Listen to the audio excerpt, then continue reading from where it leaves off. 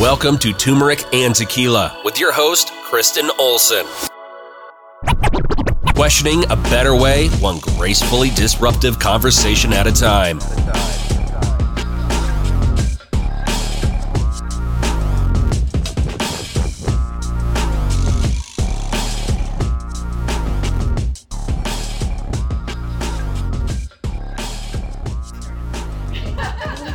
Welcome to Turmeric and Tequila. We are on video. We are on air-ish. I'm pumped today. We have the podcast creators of Dear White Women. Dear White Women podcast. I should keep it all brand consistent. Sarah and me, Sasha. This is actually really special because where are you from again? Or From the Bay Area. The Bay Area, California, and then Colorado. Mm-hmm. So it's special that we get to be face-to-face. And I do all my podcasts as much as I can face-to-face. So it's phenomenal to have that opportunity. So thank you for being here. I'm going to let them introduce themselves. And we'll start with personal background. So hit us with your personal 411, and then we'll get into podcast. Okay. Go for it. All right. I'm Sarah. This part will be similar to both of us. I am the daughter of I'm half Japanese, half white. Okay. My mom is an immigrant from Japan, and I grew up in the East Coast. I grew up speaking Japanese, and then sort of have lived all over the place in my adult life. Wound up marrying a Canadian man and have 2 daughters. Okay. And then in terms of my interests, I kind of sold my soul to finance for a while. Necessary lesson. Right? Where'd you grow up out east? In New York. Oh, like In Manhattan? The suburbs. No, in the suburbs. Oh. But Manhattan was my city of reference. Oh, so my I love mom. New York. Okay. I don't know how before the days of cell phones, my mom let me go into Manhattan starting in 9th grade by myself. And she did. And I remember putting quarters into the payphones, being like, I'm here. Yeah, I still had payphones, but this was spent all Aurora, day. not Oh, yeah. Manhattan. So, like, no street cred here, but yes. I think my brothers must have just been keeping her busy because I was set free to go do whatever I wanted to do, which was amazing. But so that adventure spirit has carried me on to wherever, all the places. So I sold my soul to finance in order to work in Tokyo and in Hong Kong. Okay. So I lived out there for a while. Amazing company, amazing people, had a great time. But when my dad died, I was 26, and it was time for me to... His tagline on email was always, keep the balance. And he was my biggest cheerleader, which sounds cheesy. My husband's like, that's the latest thing to say. But he was really my We're here supporter. for all cliches, by the way, so you just lay it out there. If you'll save space for that. He was always like, you always have a place to come home to, so go, spread your wings.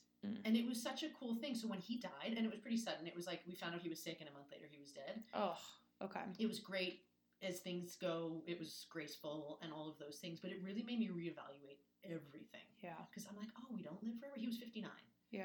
So I, at that point, left finance. That is so young. Okay. Right. Yeah. Right? And I'm like, So I... Just like hard breakup, like life evaluation, move on? Yeah, I was depressed for sure. And then I took a leave of absence, and I found out that mental health is the top reason people take these leave of absences that I thought were so mysterious and for bigger purposes. Mm-hmm. But it was mental health. And they were like, oh, yeah, no, everyone does this. I get it. And when I reflected, it was time to leave. I didn't know what I was going to do, but I worked in a coffee shop in Brooklyn for a while. Okay. Yes. Oh, my God. I love that entire 180. Oh, my God. And then met all these people who were doing what they loved. And I'm like, I can do that, too. This is a thing. I didn't know. Well, we're not really taught to think that way, but okay, yeah.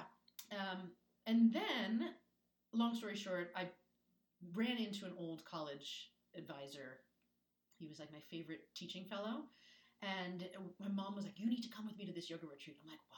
But okay, fine. And it was because I had literally just been like, I don't remember that guy's name, but he taught me really cool things about positive psych and how to thrive. And I wish I remembered his name. And he literally was sitting in the room across from us in a big circle on sabbatical for 2 weeks in the United States. Stop and it was the one weekend he was at that place. How do you, come on, energy. You got to lean into it a little bit here. Like, that's huge. I mean, yes, universe speaks. That is entirely serendipitous. Yes. So totally. So we wound up connecting. He told me all about life coaching, positive psychology, and I lit up. Like, this is what I'm meant to do. Yeah. So I learned all about it. Trained, so I'm a life coach. I am involved in positive psychology. I help teach it. I go to the summits. Like, this is what I am all about. That's my meaning and my purpose. So that has... How old were you when this pivot point happened? I was 26 when my dad died. I was probably 27, 28. Then I taught at so I was 29. So all in my late 20s when I was making these decisions and figuring out where to go and opportunities. You know, when you're in alignment, they just sort of happen. Yeah. The dude you're looking for happens to be the coffee shop that changed your... Yeah. Yeah, man. We're here for it. So yeah, that happened. And that has basically carried me on to, you know, I was home with my kids for a while. Yeah. I lost my mind doing that, but it was so also important for moms to admit. I'm not a mom, so I'm a dog mom, but like I think we need to shake that stigma, I think, a little bit. It's the hardest thing I've ever done. Oh my goodness. Respect, mad respect. My mom, I'm one of 4, and I'm the oldest girl with my 3 brothers, and we're good kids. But oh my God. And she wanted to stay at home. Like before my parents were married, she's like, this is what I'm doing, and it was like, this was her business. And she loved every second of it. But I look back and I'm like, oh, and I coached for 9 years women's lacrosse. And I'm like, oh, 2 hours a day is good. the other, 23, holler at your parents. Like, this is a whole undertaking, like, respect to all my moms and dads. So I emerged when the kid went to school, and I did a few things since then. I mean, I guess you're going to be like, you have to say it, but I wrote a book. Oh, okay. Just a flex mom. Yeah, I was did a TEDx talk. Like, I found my voice. I think I basically, the upshot is after I left my career, figured out what I wanted to do, and then lost my voice for a while because I was so internally focused being a mom. When I had more freedom and capacity to really think about it and reflect, I feel like I found my voice more and more and more. And I think that's why I'm like super excited that you and I, Misasha, are doing this podcast, because this is really what I'm meant to be doing. It's my skill set, my interests. It's so safe in this setting, to work with my best friend. Yeah. Because she'll tell you also how we met. But, we've known each other for decades. Yeah. And we live in different states. And yet to be able to do this and move the needle and make the world a better place, which is really my interest in positive psych. Yeah. So that we are happier and better people. It's pretty lucky. Yes. And I feel like if you believe it, this is something I'm still grasping on. Like, you can believe it can happen. It can. But like your dream job with your dream human, with your kiddos and your family close by, with space to do, what you want to do. I mean, it can all be a thing. And so here it is. So it sounds like you're more than deserving. So mad congrats on that. Thank you. I feel really, really, really grateful. Yeah. All right, Misasha. Hit us with the truth. I know, right? So our story starts similarly, and then it goes very different. Which is why we work, though. Mm-hmm. So I grew up the daughter of a Japanese immigrant who is my father. Okay. Similar parts of Japan. This is random fact, but I've been to Japan twice for lacrosse. And I am not even that well traveled, but we happened to go to Japan twice, and it was awesome. And we actually stayed with the family, so I got to see the culture up front. Oh, it was so awesome. And it was the first experience where I'm like, we're not that different. Like, we could barely communicate because they barely spoke English, and we were like typical Americans. We did not speak Japanese we knew a couple things. Watashi no me wa Kristen. Is that even close? Yes, okay. A little bit of stuff. That's all I got for my college education. Just kidding. But we went there twice. So it was fascinating country and just awesome. So there's my piece on that. Awesome. Yeah. So my dad grew up in Tokyo. Okay. And he came to the U.S. on an exchange, actually created by a family who had lost their son in World War II in the Pacific Theater, and never wanted that to happen again. They wanted to foster an understanding between the United States and Japan. So my dad's school in Japan and this small boarding school in Connecticut set up this exchange. So every other year they would switch students. Like, a student would go from the U.S. to Japan or from Japan to the U.S. And the deal was you had to spend 3 years in that country before you could come home. Wow. And this was in the 60s and the 50s. So it wasn't like you were seeing your family. Like, that's a huge commitment, especially as a young person. Yeah, I know. So my dad was the second son. My uncle was picked first. Couldn't go because my grandfather said, sorry, you're the first son, you're staying here. So as you can imagine, that worked out really well for my uncle and dad's relationship. Wow. Yeah, so my dad was, I think, the 9th person to come over. So he went to St. Paul's.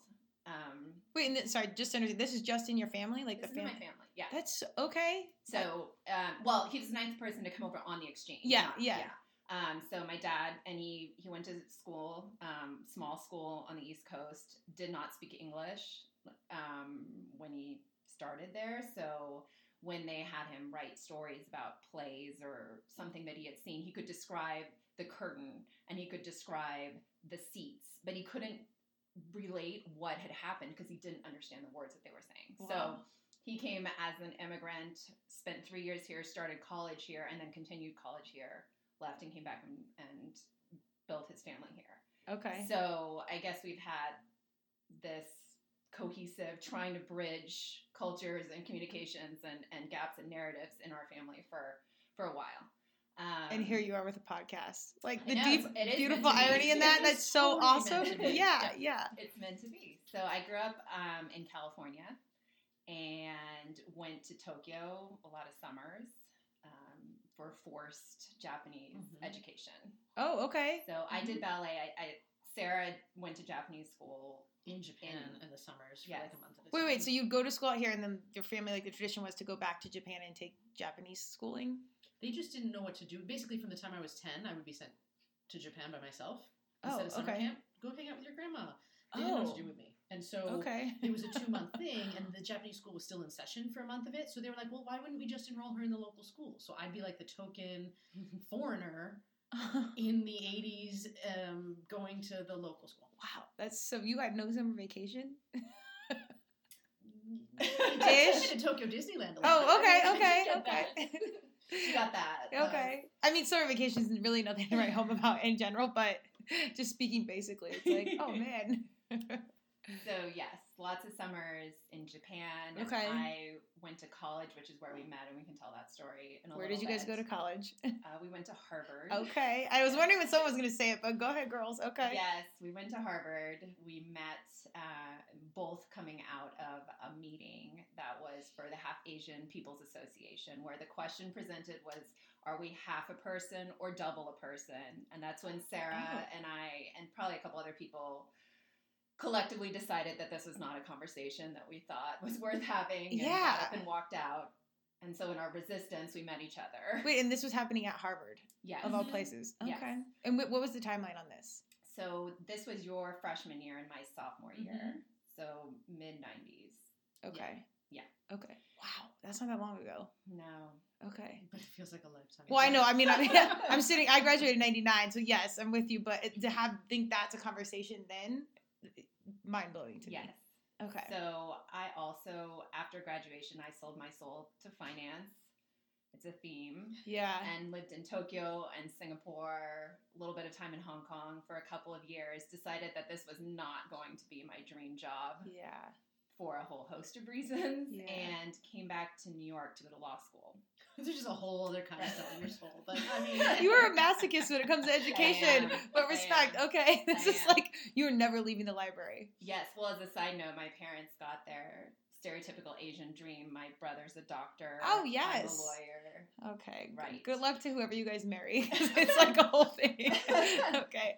So I still am a lawyer, but when I graduated from law school, I went into big firm law, worked a million hours, did trials, got completely burned out.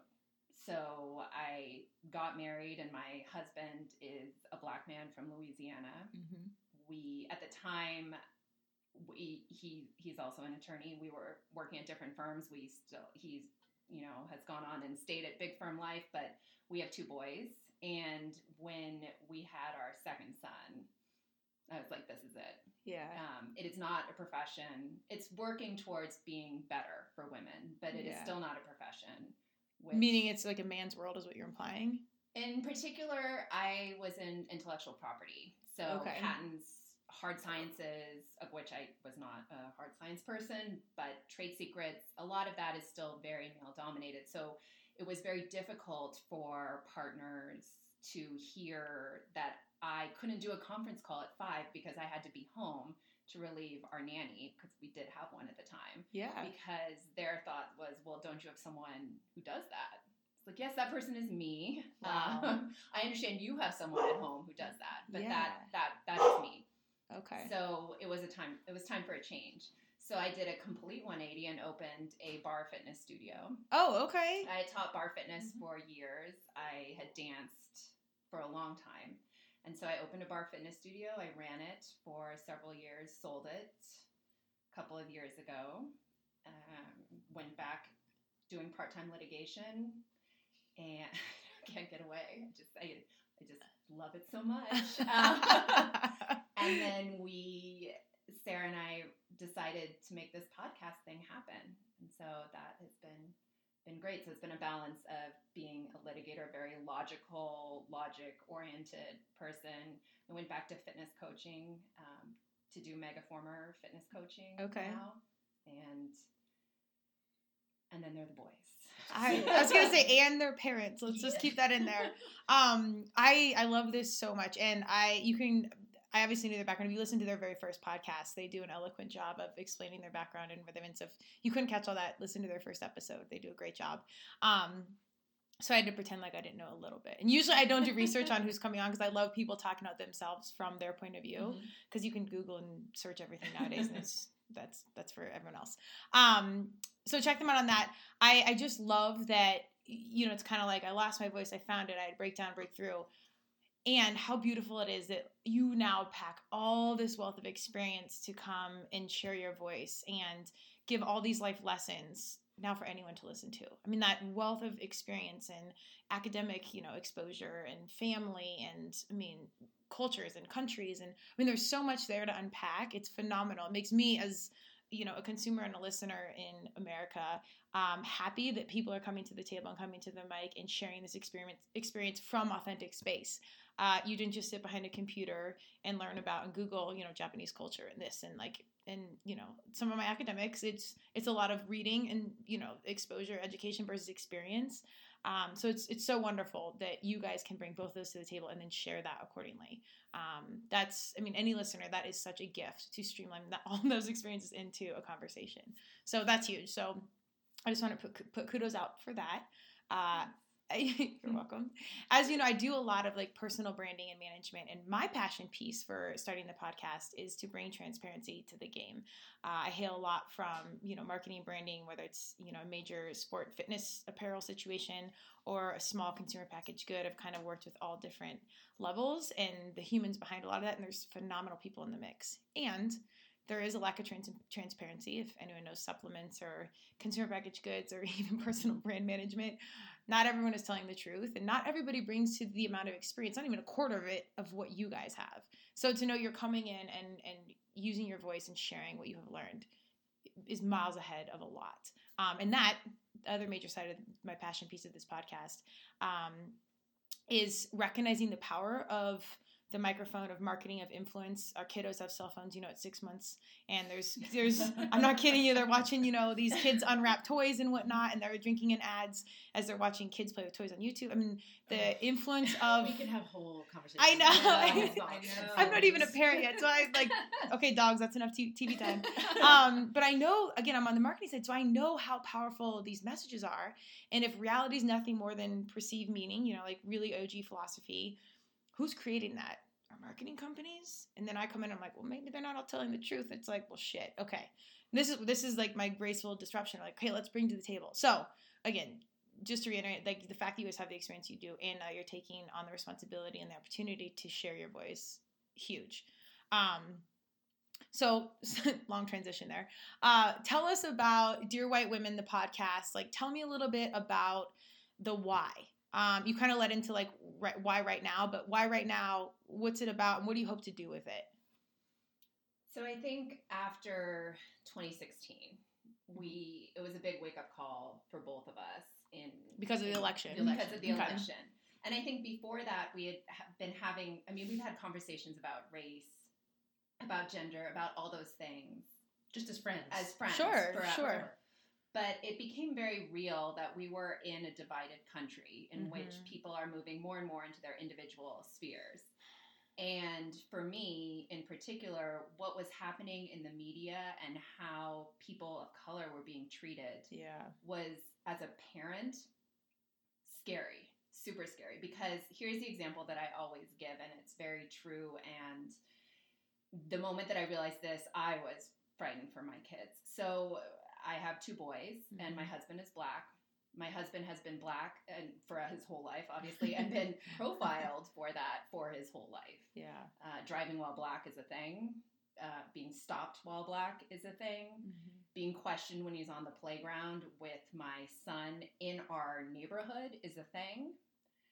And what was heartbreaking for me is I thought that there is an actual chance that my husband walks out our door, one of my sons walks out our door and doesn't come back. Yeah. Because of the color of his skin, because he's wearing a hoodie, because he has a cap gun, because someone just doesn't like him, because he's driving a car, because he's in a car. There are so many ways and so many examples that we have seen in which there is privilege and there is disparate treatment of different people. And that fear, we didn't want anyone, any parent, any human to have that fear. Mm-hmm. So in order to really address that, though, we had to have conversations and we had to start talking about it, because these are fears that were new to me, but they were not new to all of my in-laws. They were not new to a whole host of people, every person of color.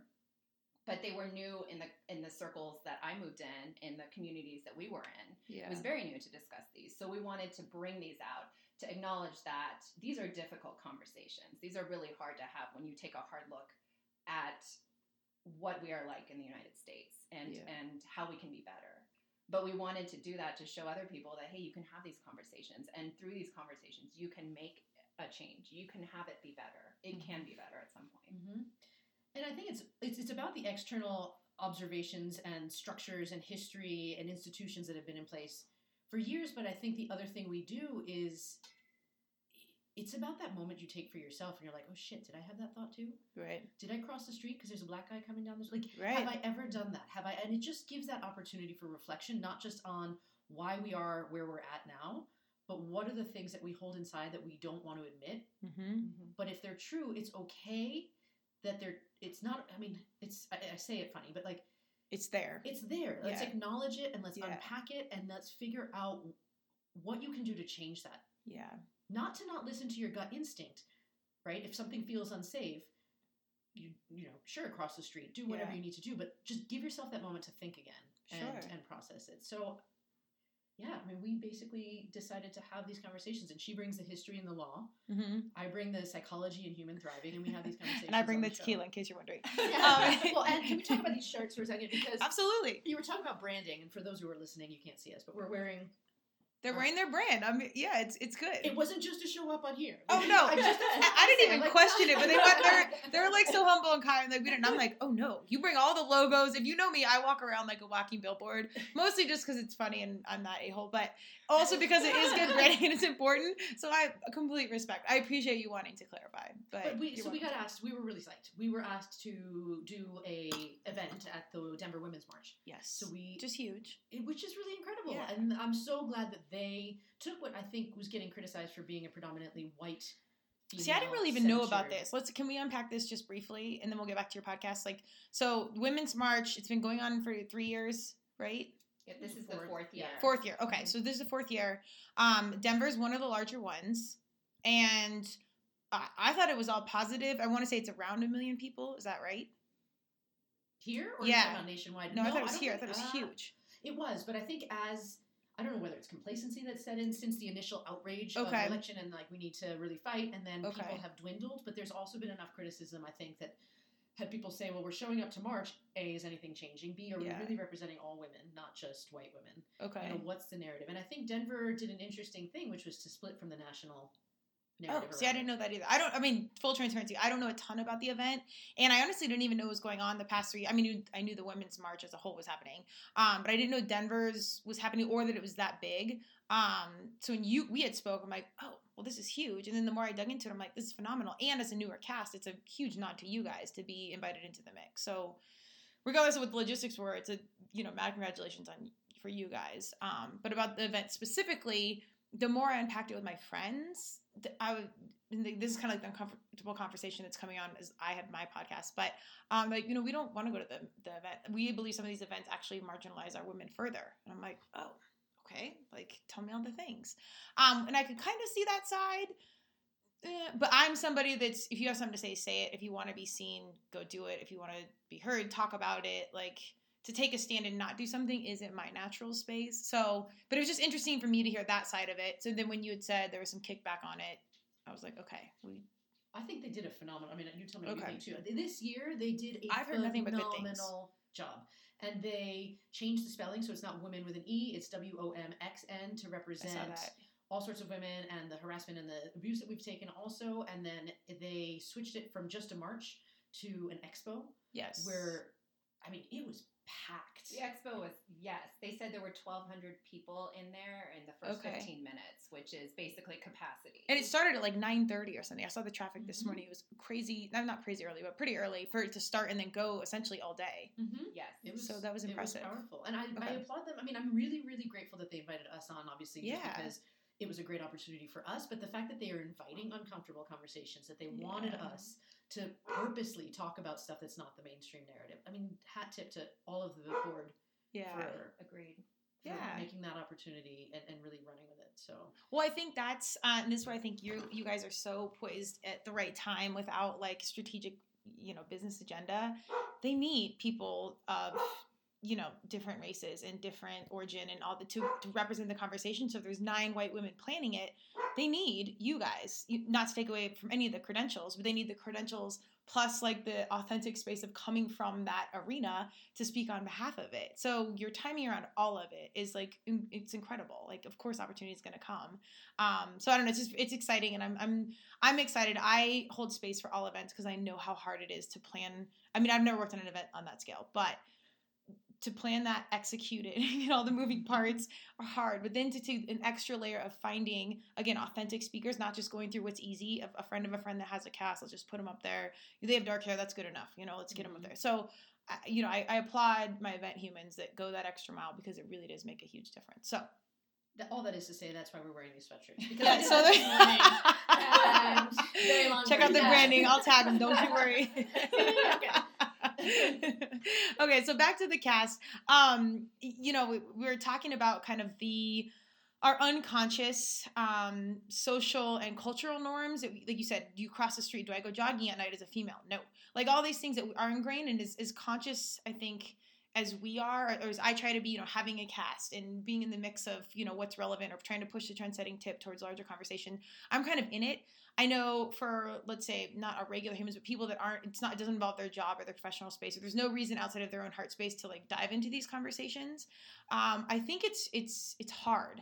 And it's, if we get locked into like kiddos and job and our daily, we're busy or whatever the good excuse is, it's kind of hard to want to ruffle feathers or want to push the needle forward when life's kind of easy. And I'm not saying I justify that. And I do understand, it's kind of like Maslow's hierarchy. If I'm, worried about food and rent and whatever, I'm not worried about gluten and racism. Like, it's just not a thing. Right. So, and that's fair. Like we are human beings. Like we're, humans at the end of the day. So how do you guys, I should say it this way. I applaud you guys. My first experience at Be Golden, they had a speaker come out and it was basically like, white women are the problem. And I was like, oh shit. Okay, what did I do? What did I do? Like, I've been on the defense before. Like, let's unpack this. And it's not that I agreed or disagreed at that point. Like, it's still kind of a new conversation for me. And again, athlete, education, all of the privilege things, still new conversation. The way it was approached was such a learning experience for me because it's like I felt so attacked, and so then what does that evoke? Defense. So this is my dog Cleo in the background. Don't mind her. And so I saw, in these heavy conversations, key point for me that I enter in as a space of safe space. Let's have a conversation. I'm here to hear your view, whatever it is. Please listen to mine, and then let's see why we're similar or different. So what I love what you guys do is present the facts, present what it is, and present your opinion, but it's alongside the angles of. We want to conversate. We do want to make the world a better place. It's not here to blame or be mad or what have you. And all those emotions are justified. It's how do we get to the next level? How do we move the needle, for our kiddos and future generations to understand one another better? So long-winded point, how do you guys balance that coming into the cast of, maybe managing some of those emotions of anger and blame and those things, justifiable? How do you guys come at, white women delivering the message? Is that strategic for you, that it comes in a balanced approach, or tell me what that space is? So I think a lot of it, and we've talked about this at length. Let's talk a lot. I know. I know that sounds very surprising, but a lot of it comes, and we recognize that sometimes there is this disparity between what's talked about because of a knowledge gap, right? Yeah. And it's ignorance, but it's not necessarily purposeful ignorance or, you're trying to ignore something. It's just you honestly don't know. Total lack of exposure. Right. And there's a lot of history in this country that we have not really acknowledged in a lot of ways. And I think slavery is a great example of that. And if we can't acknowledge that they're in all of our societal constructs, then it's really hard to have that conversation. So I think we come from a place of really trying to break that down so that we're educating, but in a way that's approachable. Right? Yeah. Because we're not trying to blame anyone, because sometimes you're ignorant that's not your fault necessarily. One of the things that you pointed out, or like in some of the research we've done, was the difference literally in the textbooks between states. So if you grew up in Louisiana, your understanding of slavery, I think it was something like under 10 mentions of slavery in the entire state textbook, whereas Massachusetts was over several hundred mentions, right? That's such a great point. Right. And how you're exposed to it. So how you're exposed to it from a very early age. And I was thinking about this. I'm going to tell the social studies story. That's a great story. By all means. Well, so my older son had to do a social studies project, and I thought this was really early for a project because he's in California. He's young, right? Yes. Okay. So I was It's whatever. good. It's whatever. How old was he? It's 7. Oh wow. So okay. Right. So I was doing like dioramas then. School gets hardcore very early these days, apparently, but it was about countries of origin. Okay. And so he needed to draw, it was a whole diagram, and he needed to draw the flags of his family's country of origin and do the dress of his family's country of origin. And so it's like, great, on my side is Japanese, Scottish, English. And then I was like, oh shit, because it was a conversation that was going to involve slavery. Because from my husband's side, we can't trace it back because slavery destroyed all records of what country of origin my husband's family is from. So we can say Africa is a continent, but we don't know anything really past that, which is not a normal construct. I think if you've never had to think about that, you don't not think at 7, about. certainly. Like, right. But even not as at an adult, 40. Right. Right. No. When you're thinking of a country of origin projects, I never had this issue growing up. And so we're sitting there, it's like, okay, so here's how it is. Yeah. There was slavery. He's like, that really sucked. It's like, yes, it really sucked. And it's part of our history, and this directly impacts our family. Yeah. How should we talk about this in this project? So what we settled on is we would do the flags of my side of the family, and for my husband's side of the family, we would say, because of slavery, we can't trace anything further back than Africa as a whole.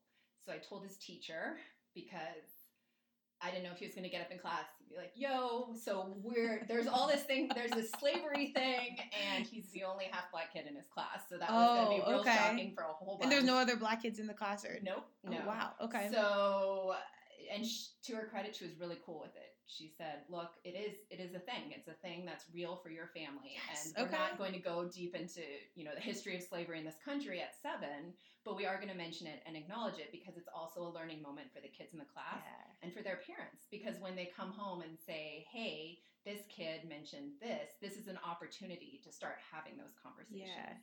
Because there's all that information out there that shows that rather than saying things like we don't see race, everyone sees race. Kids see race from a very early age, and the earlier we have those conversations, and as parents or as people who know young humans, it's so great to be able to have those conversations in a really open way, so that when they're 16 or 13 or whatever, whenever their history book goes into the details of or not of slavery, they're not blindsided and immediately defensive because they didn't know this, and suddenly they're feeling like they did something wrong or their ancestors did something wrong. So, it was eye-opening for me as a parent and as a human in that moment. Yeah. We were going to have this conversation. We're going to have it now. Yeah. So, and it's a thing that I think a lot of white families don't realize. I wish I had I always pull out this cheat sheet. It's like, your kids are not too young to talk about race. I was thinking about your cheat sheet. I was totally thinking about that. Relevant conversation, but I think if I'm remembering it correctly,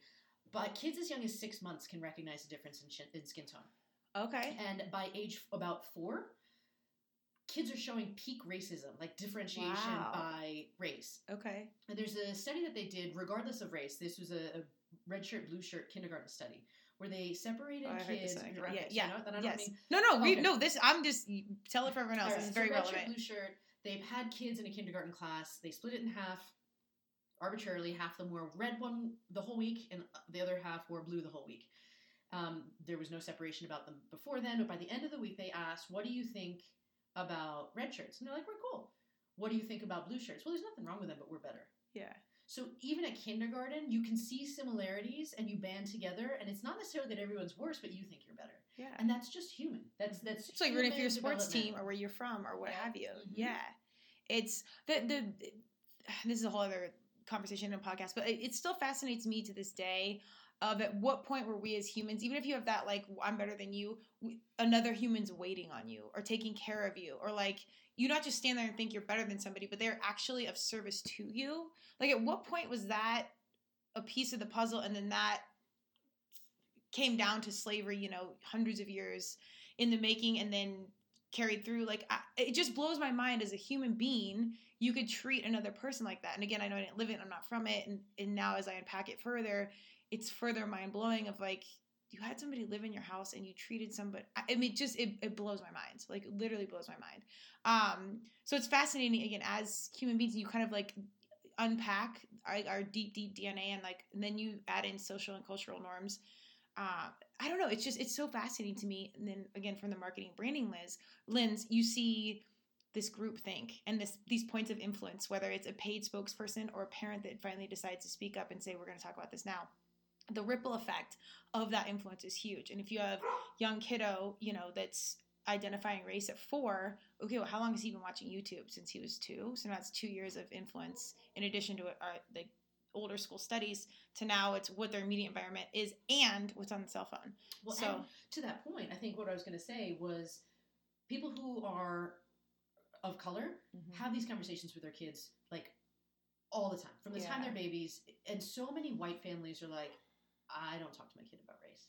Yeah. It's so uncomfortable, but it's not that people of color want to talk about it. They have to in order to survive, or because projects come up in social studies, and so why, it's just yet another easy way for us, if you have a predominantly white family, have the race conversation, continue to talk about it. It's not like one sit down moment where you're like, there's this thing called race, and we're different, but it's all the little teachable moments where you can engage in the conversation. It can happen at dinner parties for us adults too, where people just say offhand comments, and instead of shying away or keeping the peace, there's a way to communicate without it being like a big fucking deal. You can just have the conversation. Right. And point out the stuff. So, and when you guys, maybe on the cast or in those moments, have you seen once someone is receptive or hears you, and then you kind of get where you don't disagree, then you agree, then you kind of find all the layers that you do have in common, where it's like, I had no idea, but I'm so glad you said that, and I'd love to hear more about this. I love that you guys are doing a podcast. Like, has it like kind of opened up a door where maybe like you're on a different point of the platform, and then you guys find the commonalities within? I think maybe by virtue of the fact that we both grew up having to have those two narratives in our lives, because we're half white, half Asian. Yeah. We've always personally had to bridge that gap. So I feel like I can float in conversation with a lot of different groups. Sure. What I found in terms of our podcast listeners so far, I think you have people willing to come along for the ride and engage and be like, that's interesting, or I may not agree. And then you have the people who are like, you called it the Dear White Women podcast. You're racist. Yeah. You shouldn't call out white women like that. And so we have to differentiate our capacity and energy to be like, well, who can we have this conversation with so it's productive? Because there are so many different people and so many different experiences and everything that has made them. I think we have to say, not only is it our life that brought us to where we are, and all of we're not just the summation of our experiences, but the generations that come before us. Absolutely. And so people just come to this conversation from different points. And I don't know. I mean, the reason I ask that is because the more, and again, Turmeric and Tequila is designed to not be an expert really in anything, but to pull out the experts in all these different heavy conversations that need to happen. And then present that to my audience that will soon be there, to be like, okay, well, you want to know about what's going on with equality or racism or, fatness fiction or what have you. And the reason I asked that was because the more I unpack these conversations and we we usually agree, but like say we didn't agree, the more we unpack and get to know each other, the more I'm like, oh my God, we're really not that different. And as cliche as that sounds, it's the honest to God truth, whether it's again about colorism or fatness fiction or whatever. We start to get like to the human side and I'm like, oh my God, my mom did that too. Or what? So I don't know. I just didn't know if there was like, once we get past the hard conversation, it is hard, but is it that hard once we keep going and then talk about it and it's like, oh, you know what? I actually do see what you're saying. And I experienced, not the same thing at all, but like I felt off. I don't know, whatever like the commonality is as the conversation continues. That's what I've seen with my podcast. I didn't know if that was like a piece of your guys' puzzle of what's happened yet. Well, I think there's sort of two ways to look at that too. One is, I think people are used to a singular narrative. And what we are trying to do is really bring out the differing narratives. Mm-hmm. In my house, I've said this before to you, but one of the reasons why I was attracted to my husband in the first place is because I felt like he's so sexy. Oh my God, good friends say that, yeah.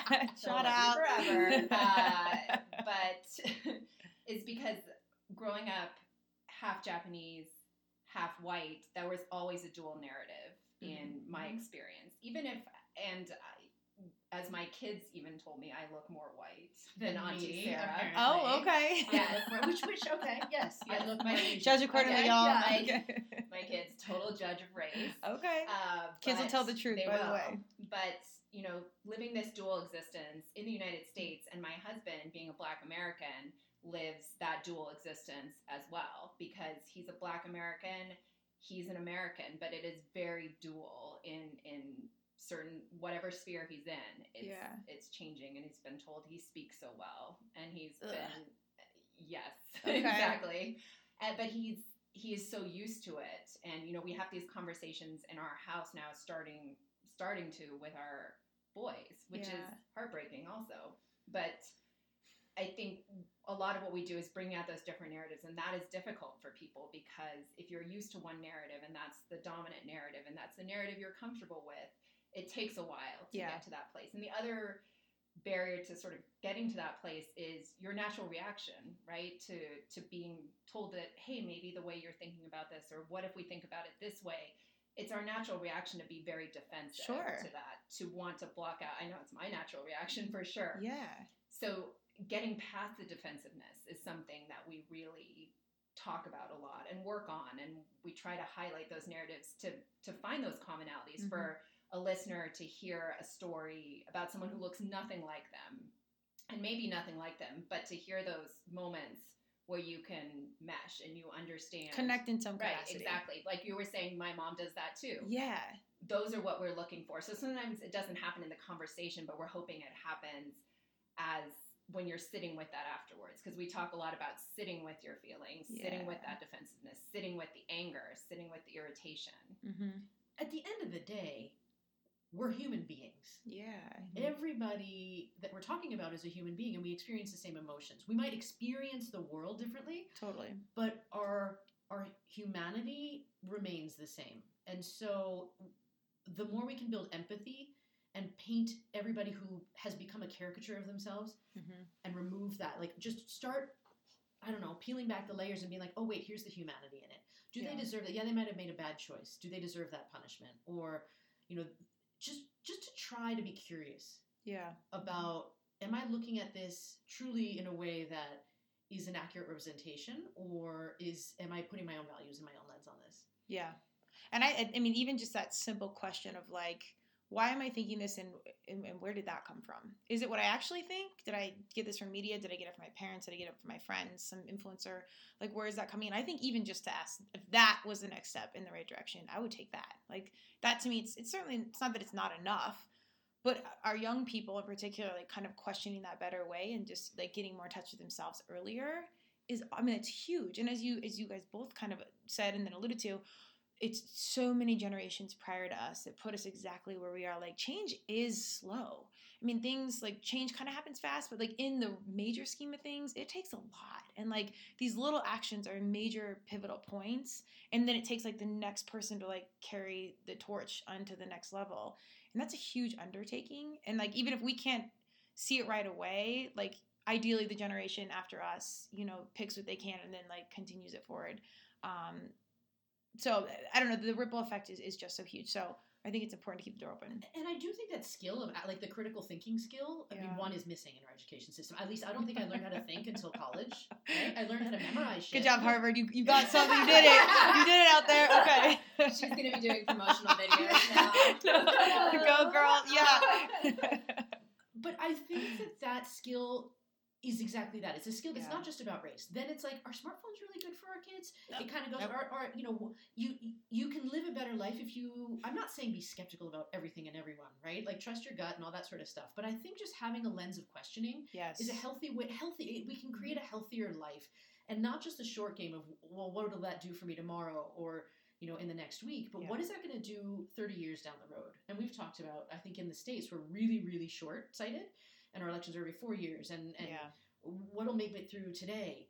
But other countries take a really long game. Oh my! Well, look what's still going on. Look at the Middle East and everything else. I mean, there's women's rights. Like, there's so much we can unpack there. That yes, in America, as much as we can, romanticize or criticize some things going on, we do have a lot of positivity. Like there's a long way to go. Don't get me wrong, and we can walk around as free women and drive a car and speak our minds and do podcasts. Like, of course, I think that's the norm. And I think we should acknowledge, like, this is still going on. Mm-hmm. Well, and unless you are aware, going back to education and information, unless you know what life is like in other countries, you have no idea how good so many people have in this country. Yes. Yes. Again, Maslow's hierarchy, but it's, and also wealth inequality.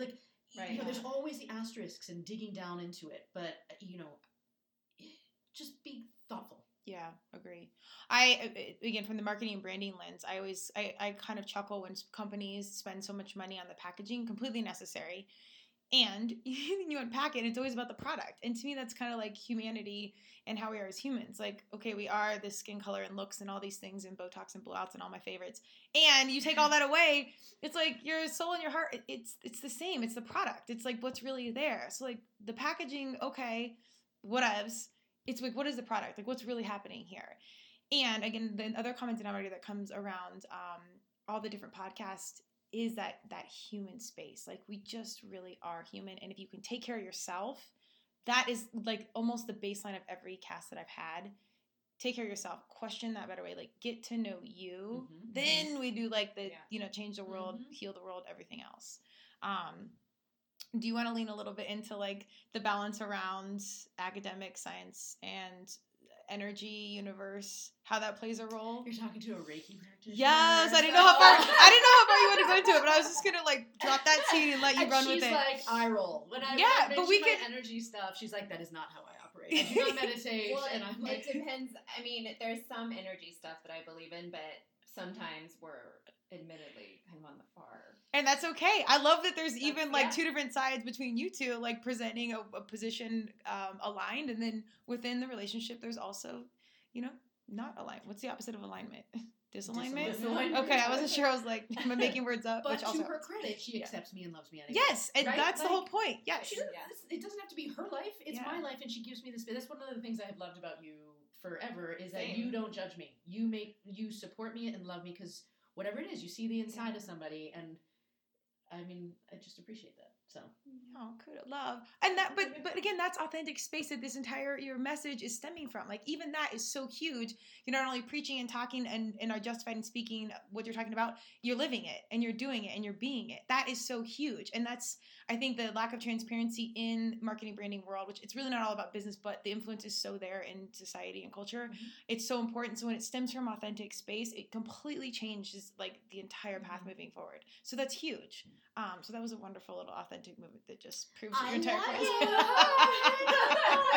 Best friends, wine, and toe painting. Okay, so tell us a little bit about your Reiki and just because I love the science. I know, but I love the science and academic, and then the woo, and like I love how they cross over. I had my Akashic records read. And so wait, I don't know. Akashic records? Yes. What is? I don't know this. I'm gonna need a full explanation. Effectively, you know the idea of the Book of Life? Yes. I have run across a woman who wrote an incredible book, and when we were both writing books together, actually, and she was like, "Do you want me to read your records for you?" And it's basically like, what is all of the stuff that has gotten you to where you are, kind of thing, like all your past lives. I think is my understanding of it. But as I was talking briefly, and then it was like this dialogue, but she was like, you are meant to bridge the gap. Because I always said, look, I know that I have the capacity to be intellectual, but I also know that I am really ruled by energy. And I don't understand because I have felt inadequate, because energy is woo and it was not good enough. And intellectually, I'm like, but I'm not tough enough. Like, I really am more sensitive to everything, like energy, food, all the things. Yeah. I'm like, what the hell? And she said, you are actually meant to bridge the gap because you speak both the language of professional stuff and energy stuff. Turmeric and tequila. Yes. Right? I'm here for it. Yes. She said, you talk in your professional world about setting goals, and in your other world, it's manifestation. And it's the same damn thing. It's the same yes, thing. I cannot agree more. Yeah, 100%. So that's my take on it. Wait, you why? see goals differently, but Really quick, why did you feel like those worlds were battling? Because you couldn't be both things? Like, in general? I felt for a long time as I was silenced, like nobody silenced me. I silenced myself, and I really had a hard time being a stay-at-home mom. So I think I was in a funk for a while. Sure. My kids are amazing, and they've taught me so much. Mm-hmm. And I think that during that time, having come from Harvard, working at Goldman Sachs, like I was at the external I did all the check marks for all the things that people say you're successful, and I made a lot of money back then, Yeah. Then I went to making zero money, having zero external validation. My kids weren't like, you wiped my ass really well today, Mom, thanks. But Like, it's the most important job in the world.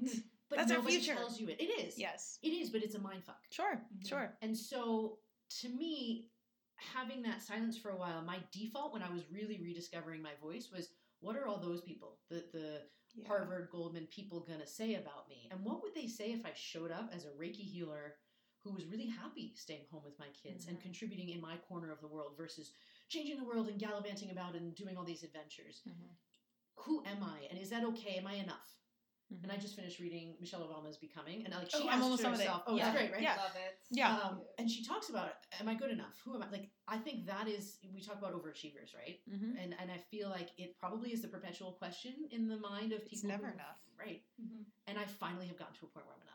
Yeah. And I feel really great about it. But I think in that transition, when I was really accepting that I am a sensitive person, I don't have to apologize for it anymore.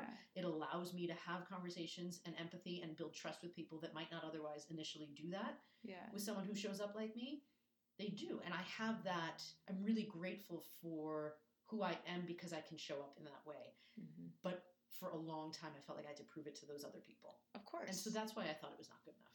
I think we won't digress in this, but isn't that kind of like a wonderful parallel of like the whole conversation you're having around like two white women? Like, it's the social and cultural norms of, they think like maybe they're acting in behalf of a way, or maybe not, but of how impacting that society or groupthink is on not only your choices and your decisions, but what you think about yourself. I mean, it's kind of this, it's a different conversation, but kind of the same. Like, we are such a product of our environment and what's going on around us, and consciously and unconsciously, it's a similar scenario. And that's why the more I try and unpack stuff for my own world, I'm like, bitch, fix yourself. Like, whatever it is, like, get reins on it, because I can't understand or question any of these other things until I have my shit in order. And until it's, I don't know, I could say it's in order, but we're getting there. But we're always a progress. Right. And that's, and I'm okay with that. And then you change. Yes. Like, it's okay to be and that's evolving. living. Yeah. Yes. Yeah. But having that awareness is so huge. So I was just curious, and I love that it was the energy and woo, and people are in love with resume. Like, they love it. That's what we're trained to be. And I mean, my mom is absolutely the strongest female I know, and like a huge influence of everything I do now. And I've, thus far not chosen to have a family or anything, but I know how important of a job and how hard it was for her to be at home and do all these things. And she's equipped to do everything I do and then some. But that was so important. So I won't digress further, but I just think the parallel of these conversations is so incredible. How one kind of mirrors the others, but it's two different things. I'm winding down a rabbit hole. But we can keep going. So we're doing Reiki and energy.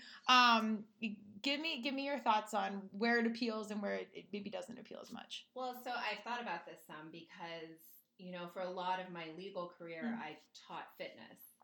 And that is somewhere where you have to read energy, because you can't teach a class of 11 people on a Megaformer or 27 people in a bar fitness room without understanding what the energy feels like in the room. Right. You can feel the energy change. You can feel individual energies change. You can feel that. So that was really the first time I had experienced that, because law is obviously robots. Very sorry. Okay. I understand. Okay, it's not like Law. There's nothing wrong with robots. Okay, there's nothing wrong with Everyone's it. seen it on TV.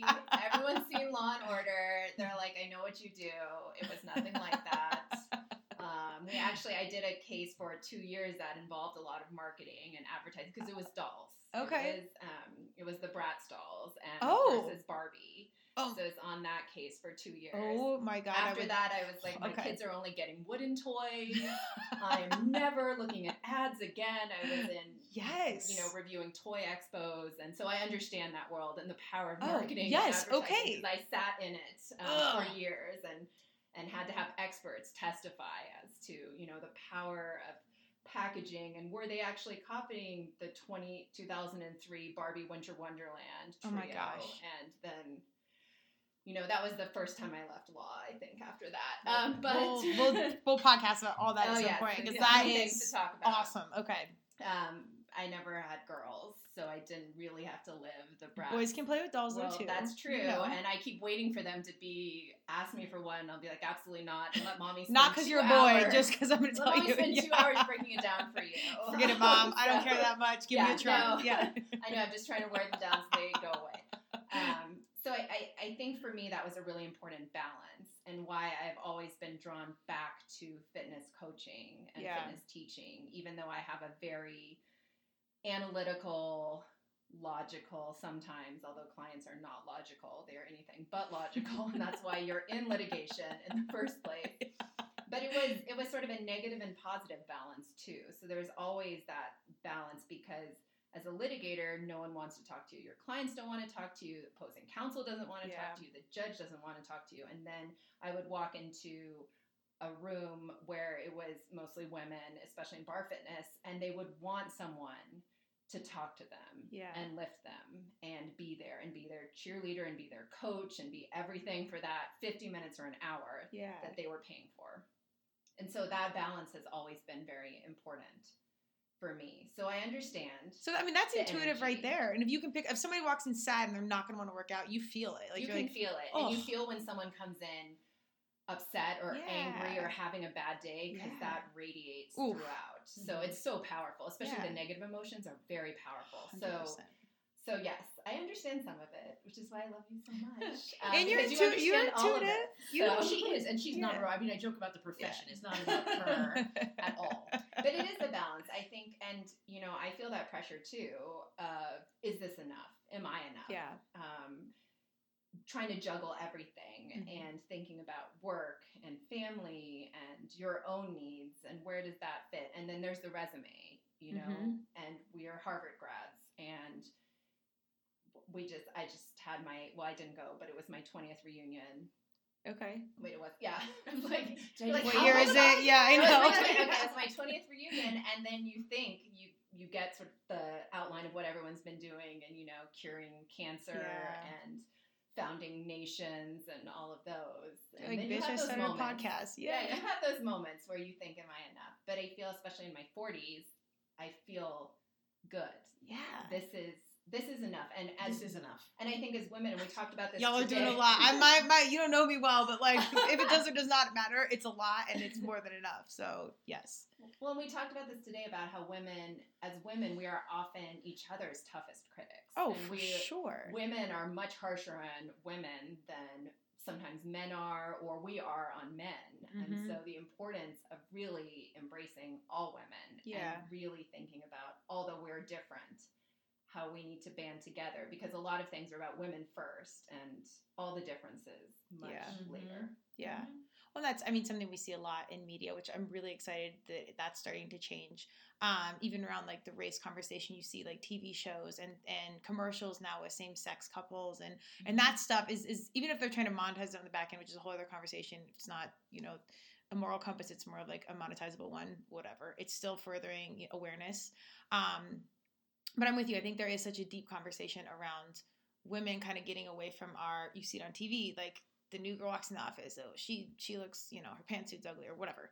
And it's immediate, like, women against women, and because we see that, so it happens. So it's a very conscious of, like, don't make fun of her hair, or don't do this, or like whatever it might be. Mm-hmm. I think I am genuinely fortunate, like showing up to an event, hosting a podcast with people that don't know me. We're not talking about the weather. We're talking about deep stuff, where I think most of them were either my age or younger, really open, didn't care, didn't ask a lot of questions. Like, I see a shift in our younger humans, and it's pretty awesome to know that, you know, maybe I am that old, but and you know, like the change is happening. I mean, if you can kind of mine for the gold, like it is out there. So it's a positive note. I'm not letting you off the hook on this woo. So we're intuitive, we're in fitness. So no balance around, I mean, like meditation or anything else fitness wise. I did try that. Okay. What? Well, I told you. These are all secrets from you. No, I told you this story a long time. Well, I went to a Barre3 retreat. Right? So they made you meditate. Yes, no, it was forced meditation. But it was so long ago. I know. But it was very powerful because it was the first time I had actually felt that. And it was a longer one. It was a 30-minute guided meditation. That's a long time. So it wasn't just a hot second of, it was serious. And we, like, there was an arc, and you could feel the change in the room. And yes. So I do believe in it. I just am really shitty at doing it in my own life. So I know we've talked about this year. I know meditation is hard. I'm a fan of it. I believe in it. Every card I've ever read, I just did a card reading on air, which is also really crazy and vulnerable. Oh. I know. It was the last cast I just posted, I think last week. I don't even know what day it is. We had 3 casts this week, which is amazing. Yeah. But anyways, it's intense to be like, here's what I am. Tell me. Some of it was good. Anyways, the meditation's hard. Like, even as you practice it and you get good. And are you a regular meditator? I'm going to interrupt the conversation if we're going to ask that question. So, by all means. My thing is, I wasn't, even though intellectually and all the positive psych work I know, like, there are scientifically proven things that are good for us as humans. Sure. Meditation is right up there. And so I didn't until I took it seriously. I went to a my GI tract got fucked last year, and then it affected my mind. And so I fell into a bit of a depression.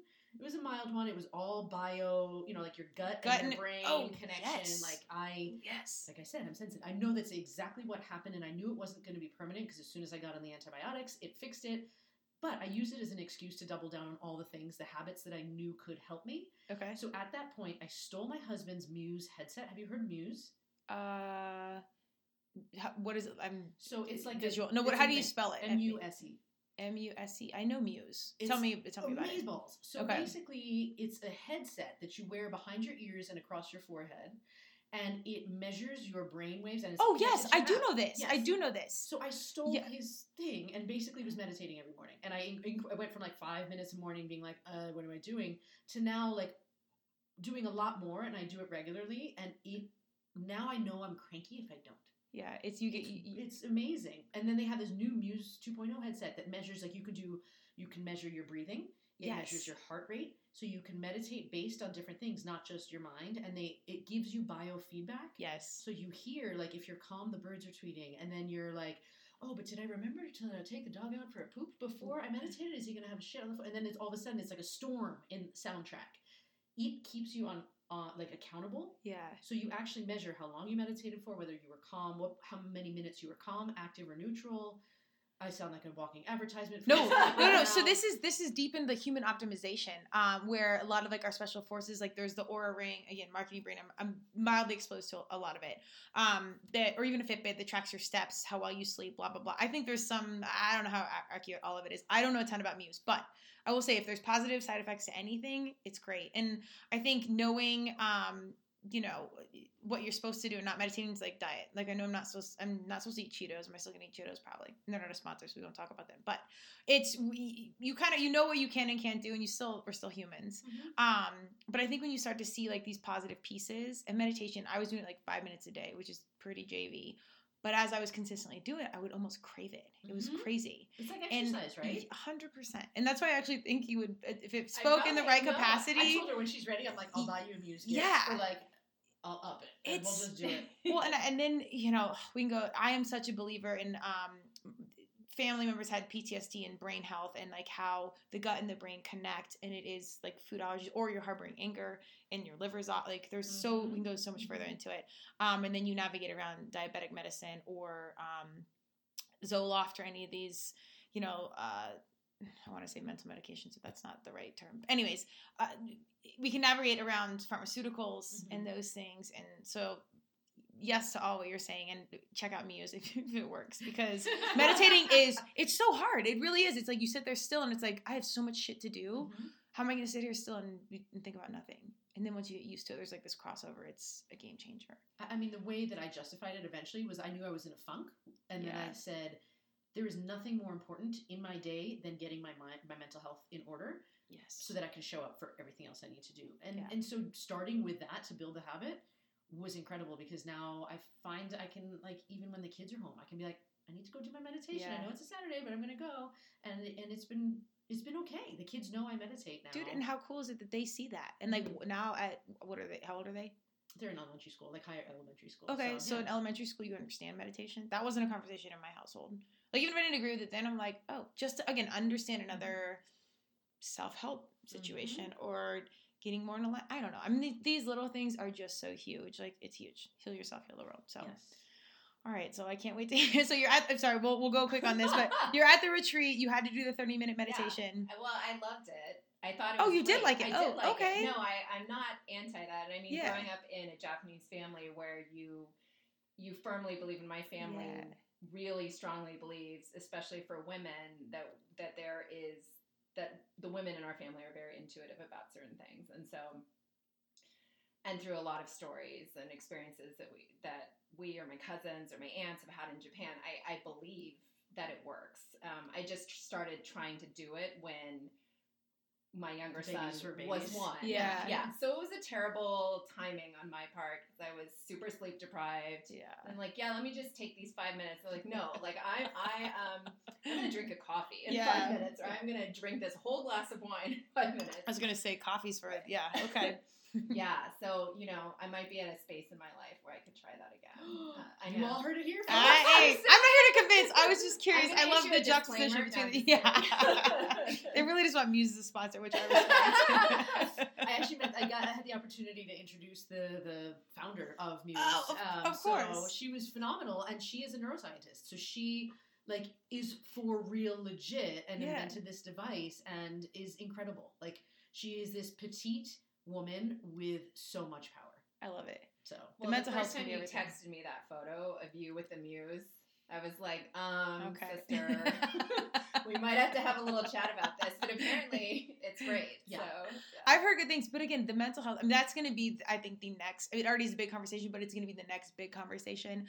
I've had Neurofeedback's a local, I've had her, Neurooptimize, on one of my casts, Rachel, she's a founder. I've had kiddos get off Adderall completely, and I'm not a doctor nor a scientist. I'm just saying, if kiddo family things, if you're questioning a different way from what's going on, neurofeedback is unbelievable. PTSD, I've had people that are completely healed and have turned in all their medicines to the VA. I mean, it's remarkable conversation. So we're super digressing. I'm going to do a hard turn as they meditate a little bit, but during my long-winded conversation. Really quickly, why specifically, we kind of talked about the podcast, but why specifically white women? I want to cover this just so, as a white woman, because my experience initially in that conversation was so it was almost repelling. So then I knew I had to lean in and we're going to unpack it. But why specifically for the podcast, and why not just women, or why not just everyone? Give me, and I've listened to your cast, but give it to me as though I didn't already know. So I think, we can start with statistics because we do love them. So, and we were just talking about this today. But we like the royal no, we. I am a little nerdy like that. I do need a lot. You do like it. I do. Yeah. Okay, one of us might like it more, but we both like them. And we were just talking about one of them today, especially after the election and Trump was elected. Yes. And, leading up to the election where Trump had said some terrible things about women, very misogynistic things, and I think he lives that, every day. And so we, Sarah and I, were outraged, as were a lot of women. And so it was so hard for us to understand when the statistics came out that 53% of white women and 44% of which there was a subset, 44% of college-educated white women voted for Trump. Yeah. And our heads exploded, I think, because it was so difficult for us to reconcile everything we knew about how he hated women, and yet women are voting for him. And when it was compared to 90% of Black women voted for Hillary Clinton. Mm-hmm. So we felt that there was clearly a disparity there. And, you know, people voted for Trump for a whole host of reasons. It wasn't, you know, any one issue. And I think that was the amazing part. You know, he has such a history in our country, as you know, he's done so many things. He has so much wealth. He has brand. Yeah, he is a brand. You're exactly right. And a word. Yes, he's on our vocabulary. He is famous and he is infamous, and all those things wrapped together. But I think we were looking ahead and more towards the long game and towards 2020. Yeah. And thinking, this is a group that clearly we're having a hard time understanding that the why. And so we want to figure out if that why changes. And is that why based on a specific narrative? Is it based on privilege? Is it based on just ignorance? And again, not purposeful ignorance, but not understanding the history and why it's so important that we have people who support everyone in office. Yeah. And so that's why we called it, we meant to be provocative too. I think we get a lot of questions. We've been called racist. But the title of the podcast really means a lot to us because it's sort of the underpinnings of why we're having these conversations. Absolutely. In the first place. Yeah. And I think, you know, we talked about it where I think people were willing to overlook some of the humanity in the candidate in order to further a policy. They were like, well, this one thing speaks to me, so let me overlook that. Yeah. And I think I want to flip it so we really understand each other as human beings first and relate to all of us. And then can we look at the policy? I think if you're looking at the longer term, I think that's what we need to do in order to thrive, or I really do believe our country is on the brink of not being a world leader. I mean, that's being a little dramatic, as I sometimes am, but in the long term, you read about how empires collapse, and you really think about what is the future of our country if we're not putting our people first. And from a positive psychology standpoint, they have proven that countries that are, I mean, this is a phrase that they use, but like a we culture versus a me culture. Yeah. Those countries continuously are happier, are more productive, are more successful. And we are kind of leading the charge on the me culture. Yeah. So how do we flip that perspective and really look out for one another first so that we can be around as a country successfully thriving and continuing with the amazing things we do have to offer? And I want to clarify, when I say like self-help, like mental health and I think it's just two, I want to be clear, it's two different conversations of like totally healing yourself and then caring about your fellow human are different and then synonymous. No. Yeah. Yes, I think you have to do one to get the other. But the overall, the arching like lens of we need to take care of each other. We do need to be alongside each other. I will say, you know, the more I didn't really pay attention. I've always voted since I was 18, and I've always been passionate about having a voice, not even to be strong female, just because, I don't know, that is part of my personality. But with this recent election and what's going on, and I see, like, potentially that, you know, women can't have control of their own bodies and their female rights, and, like, and this is, like, heavy conversation it's crazy, and then kind of we alluded to earlier, maybe people don't pay attention until it impacts you. This coming election really does impact it, whether it's male, female, or race, or reproductive rights, or what have you. I mean, there's a lot at hand, and I think if there's any silver lining to any of it, that I do think there's more people are paying attention. I'm certainly paying attention, you know, college educated, blah, blah, blah, and really digging into issues more than I ever have before, and God, it's so overwhelming to know all that I need to know, and we've done a podcast on that, like pick out your main issues and kind of lean into those, because it is so much, and it's heavy responsibility around all of it. But kind of my base conversation around that is I have so much faith in our young humans and that they have been exposed to this. And now there is so much turmoil, I want to say, for what's going on. And, you know, we are at a pivot point as a country. I do have such deep faith that even if there wasn't an immediate change, which all fingers crossed, there's still so much unmeasurable change that is happening, and like our young people that are turning 18 that have, you know, lived in a different way, growing up with Muse or, you know, and a mixed race family or what have you, like they live such different realities that we even did, that we're on the upswing of things, but major digression. I just wanted to be very clear on what it was, because again, in my own experience, I felt so defensive in it. And I think it's phenomenal, not as a business person, but as a business branding person. I think it's really great that it's so thought-provoking. The title of it's very straightforward. You know, displays what we're here to talk about. And it's in a very graceful space of here's where we are, here's where we stand, here's the facts, and this is why. And then it's digestible as white women to be like, oh, okay, I had no idea. And now we're talking about it. There's definitely no blame gaming. Like, Sure. Like, we don't play that. There's no purpose in it. I think what we talked about before about let's be more thoughtful, let's be more educated, let's inform ourselves. And I mean, even our audience, I think we have a lot of men, we have a lot of black people. Good. Like our audience does not actually reflect the title of it, but I think we wanted to just make it clear that was, again, it was a provocative enough title. And really, you know, when you have the privilege, when you are a college-educated white woman in this country, despite the fact that you're a woman, so you're still a step down from a man, you still have a lot of privilege, and maybe you can coast and not have to ever think about these issues because we are increasingly divided. You know, unless you live in a big coastal city, really you're not rubbing elbows in the middle of the country with many people who don't look like you. Of course. So it was just to grab people's attention, and I think it's interesting because it can rub people totally differently. Some people are like, we expected you to be two black people. Yeah. Sitting there calling out and getting angry at white women. And I mean, that's not it. That's not who we are, but that's... I would think, just completely in my own stereotypes, would think your smallest audience would be white women. I would really just, if someone was like, I'm guessing, what would you say? I'm like, that's what I would say. And we'll do a poll soon enough. Yeah, okay. No, I'm all ears for it. And like, hence it's important for me to be like, oh my God, yes, like these disruptors, get on. Like, let's talk about it right now. And if I can maybe even be like a filter or other casts or opportunities to be like, you totally stereotyped it. Listen in on this. This actually makes a lot of sense. And they're incredibly intelligent. And, you know, the resume's there. The facts are there. The way you guys say it's there. The woo-woo energy's there. The balance is there. No, it's really a beautiful thing. But it's provocative. And it could be like repelling in some capacity. And if you just have a quick conversation, you're like, wait, just listen in. Then it's like, oh, then we like siphon them in. And then then the larger conversation can happen. Well, and I think like again, going back to, it isn't blaming, and we are trying to teach and educate and have conversations in a very thoughtful way, because it's true, change is slow. Yeah. It is the long game. But we've seen it even recently when wedding websites, the Knot and Zoya, I think, took plantations off as a location where people get married. That was a thing? Oh, it was a thing. Okay. Yeah. I'm not the wedding animal. I mean, I'm not super traditional in any capacity, but okay, yeah, wow. Well, P.S. we didn't get married on a plantation. Well, I mean, do other people? Dude, super awkward. Dude.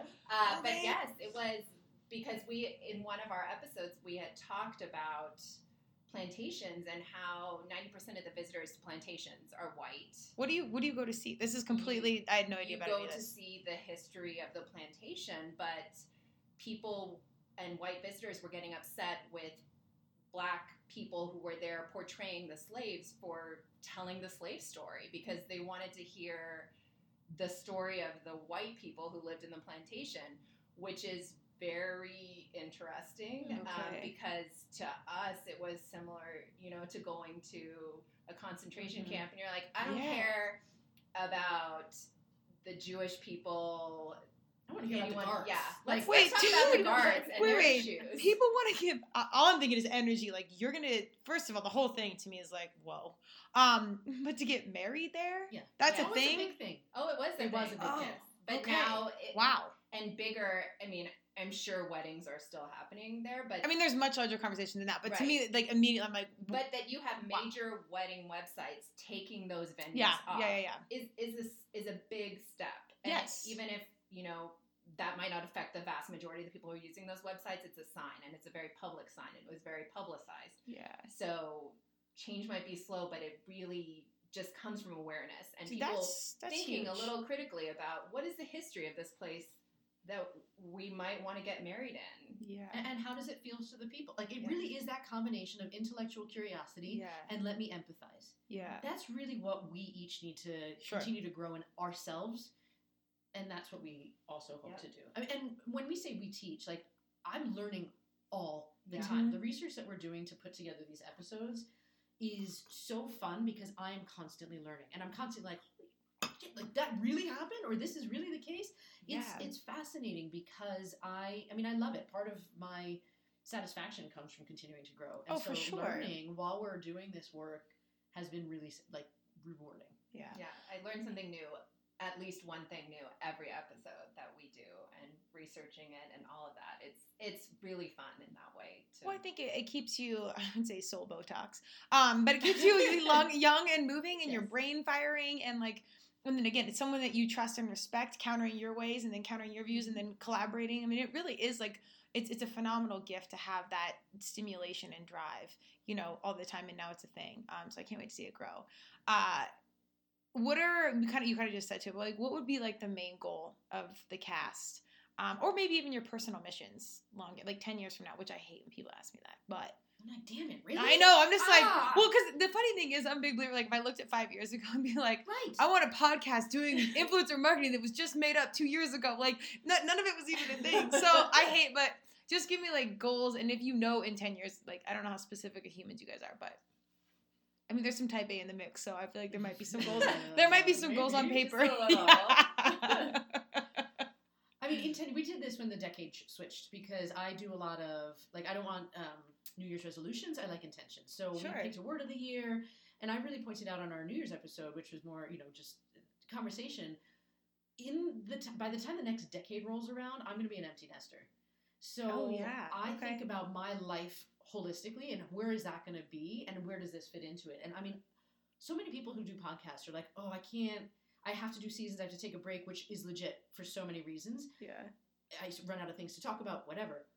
I can't see us running out of things to talk about. I was thinking if I should make a joke there or not, but I was like, and there's so many fascinating, I've been so grateful for the people who've been willing to come on, because we talk a lot, just the two of us, and then we also get the opportunity to interview some incredible people. Yeah. And the people who've been willing to share their time with us and their conversations and opinions and thoughts and everything has been mind-blowing, and that's just continuing to grow. So I mean, until this feels, I trust my internal compass and the barometer, until this feels like it's either like we've moved on and we want to come up with a new challenge and it switches gears to some other way of manifesting. Sure. You know, but I think this conversation is about long-term growth and investment in yourself to intellectually and emotionally continue to stretch yourself. So I don't see, because I believe I'm going to be the shriveled half Asian lady, wisdom, like, you know. Girl, you look young. You're fine. You're good to go. No, but I want to be, like, I don't want just because, you know, one day I can't bear babies anymore and I'm like, my fertility has gone down the shitter doesn't mean that my value goes away. And I think society, like, I've always said that. I want to be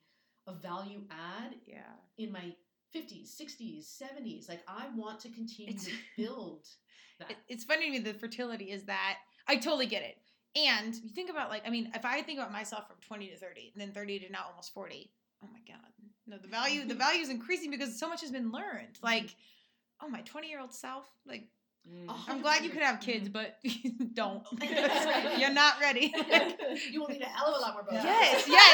That's also true. But I really mean it more in terms of how society portrays women, right? Yes, like, 100%. I didn't mean to simplify a larger point. We value all these young people, and that's fine. That's great. Yeah. Beauty is amazing. I think the human form is amazing, and there's a lot of strength in appearance and all that sort of stuff. But I'm talking about, like, value add. Yes. And so if that's the case, whatever direction this particular arrangement goes, I mean, we're good. We've structured this in a way that we've set our conversations so that it fits our lifestyle parameters. You know, the kids are home over the summer. How do we want to be able to maintain this conversation so that we can still be present for our kids? Yeah. Because of the way that we work together as people, I think we're able to have really honest conversations about what each of us needs at any given time and make accommodations because of the respect that we have for each other. Yeah. And I would say, again, going back to the long game, because in 10 years I will not be an empty nester. Oh my God, my kids will be with me forever. You're freaking old. I will be so old. I know. Well, also looks amazing. Later in life. Anyway, no, going back to that story of my husband and my kids walking out the door and maybe not coming back. That is a fear that I don't want our children to carry. Yeah. And maybe it's not realistic to say that they won't have that fear, because who knows how long it takes to really make change, or their kids won't have that fear. Yeah. So when I think about what we're doing, I think about that as the end goal, that there won't be any kids out there who are, living now or yet to be born, who will have that fear about a loved one, in any form, whether it's race or gender or sexual identity or whatever that can't feed their children. Right. Yeah. Any fear. And that we can exist as humans first. And so when I think about that, that's the only goal I can really see. I see us working towards that and collectively working towards that in so many different ways. So if it's through the podcast form, if it's through another form. Because who the hell knows where technology is going to be in 10 more years, well, that's right? When I was asking you, I'm like, you hate this question. Don't know. We're asking it anyways. But it's true because, again, influencer marketing is pretty much made up. I was doing it before because it was cost effective, blah, blah, blah.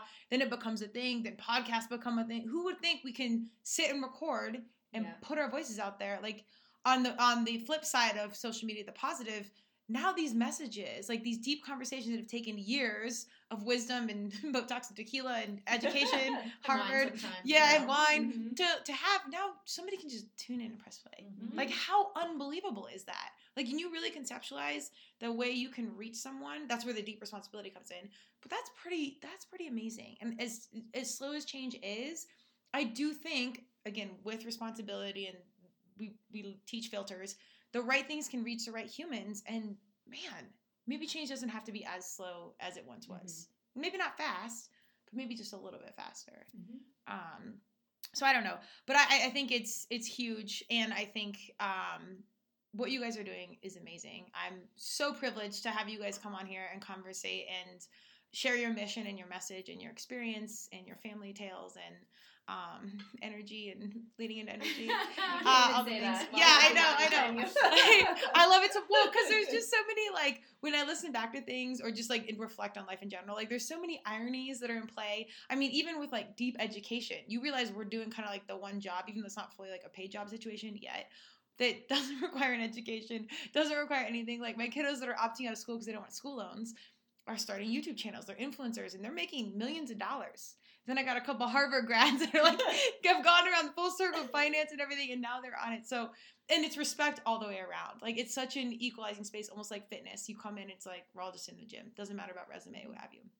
So it's really, I don't know, I love all the deep ironies and like the things that kind of surround it that you don't see unless you like consciously like lean in. The universe, the world, God, whatever you, it's a funny display of situations and how things wind out the way they do.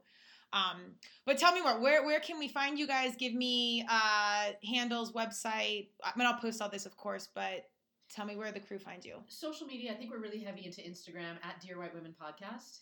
Yes. Same thing with Facebook, but we have lots of thoughts about Facebook. So there's that. And then on Twitter, because that was too long of a handle, we're at DWW Podcast. Okay. But basically, I mean, it's straightforward. DearWhiteWomen.com. Okay. And you can find our podcast there. You can find it everywhere that basically you find podcasts, pretty much. Spotify, Apple Podcasts, Google Podcasts, all the things. Okay. I know today was the big event, but do we have anything else coming up that we need to look for you at? Does that make sense? Anything other events, speaking situations, anything else you basically want to promote or put out? Podcast. We both have some individual stuff coming up, and we do a lot of separate work. Do you want to talk about that? Are there books coming out, magazines? You don't have to, but we are actually writing a book right now, but that's different. I am going to be, if anyone's into positive psychology, I think the World Happiness Summit is an incredible place. I'm emceeing it. So it's a 3-day summit, Miami, weekend of, I think it's March 12th. Okay. So a couple months from where we're recording right now. And it's really basically the leading experts and practitioners in the study of happiness. Oh, this is, I'm going to sound super basic right now, but isn't this becoming like a actual degree? I guess it's like specifically around happiness. Yes. Yeah. I'm like, isn't happiness a thing? Like, I don't like this going to come so not. So like, I mean, traditionally there's always been a positive psychology master's at the University of Pennsylvania. Marty Seligman started it and he has run with it.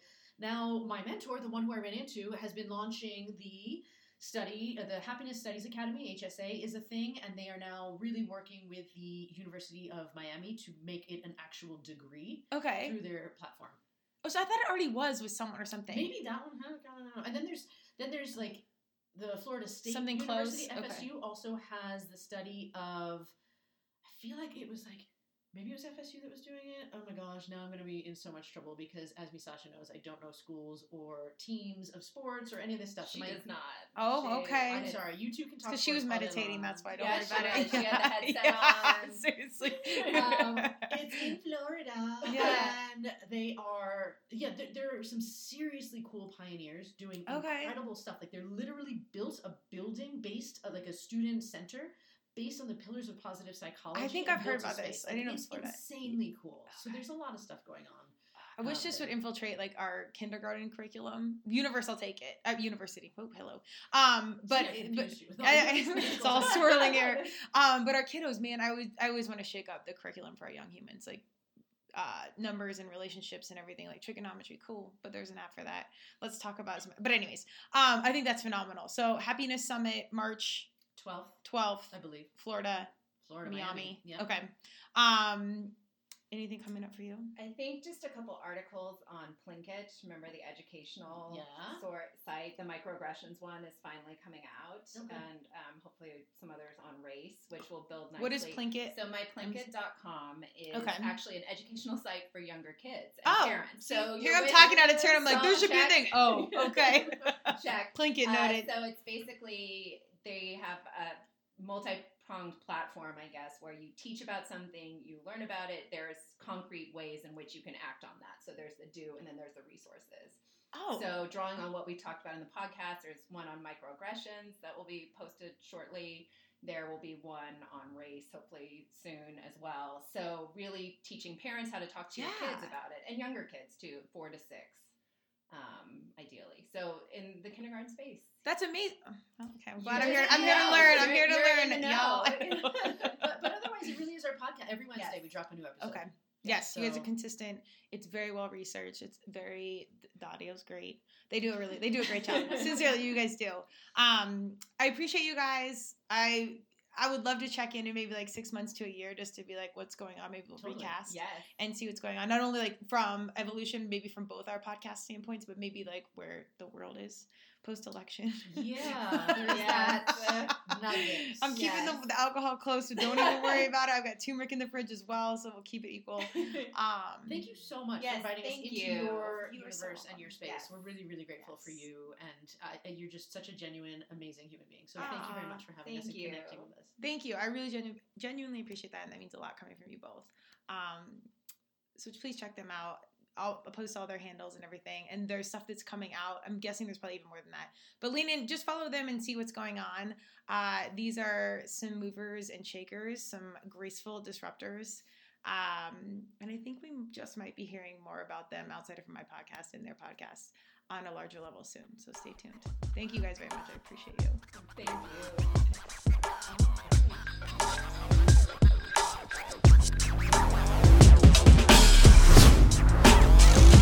Thank you for joining Turmeric and Tequila with your host, Kristen Olson. Tune in next time, and don't forget to subscribe on Apple, Google Podcasts, Spotify, or wherever you listen.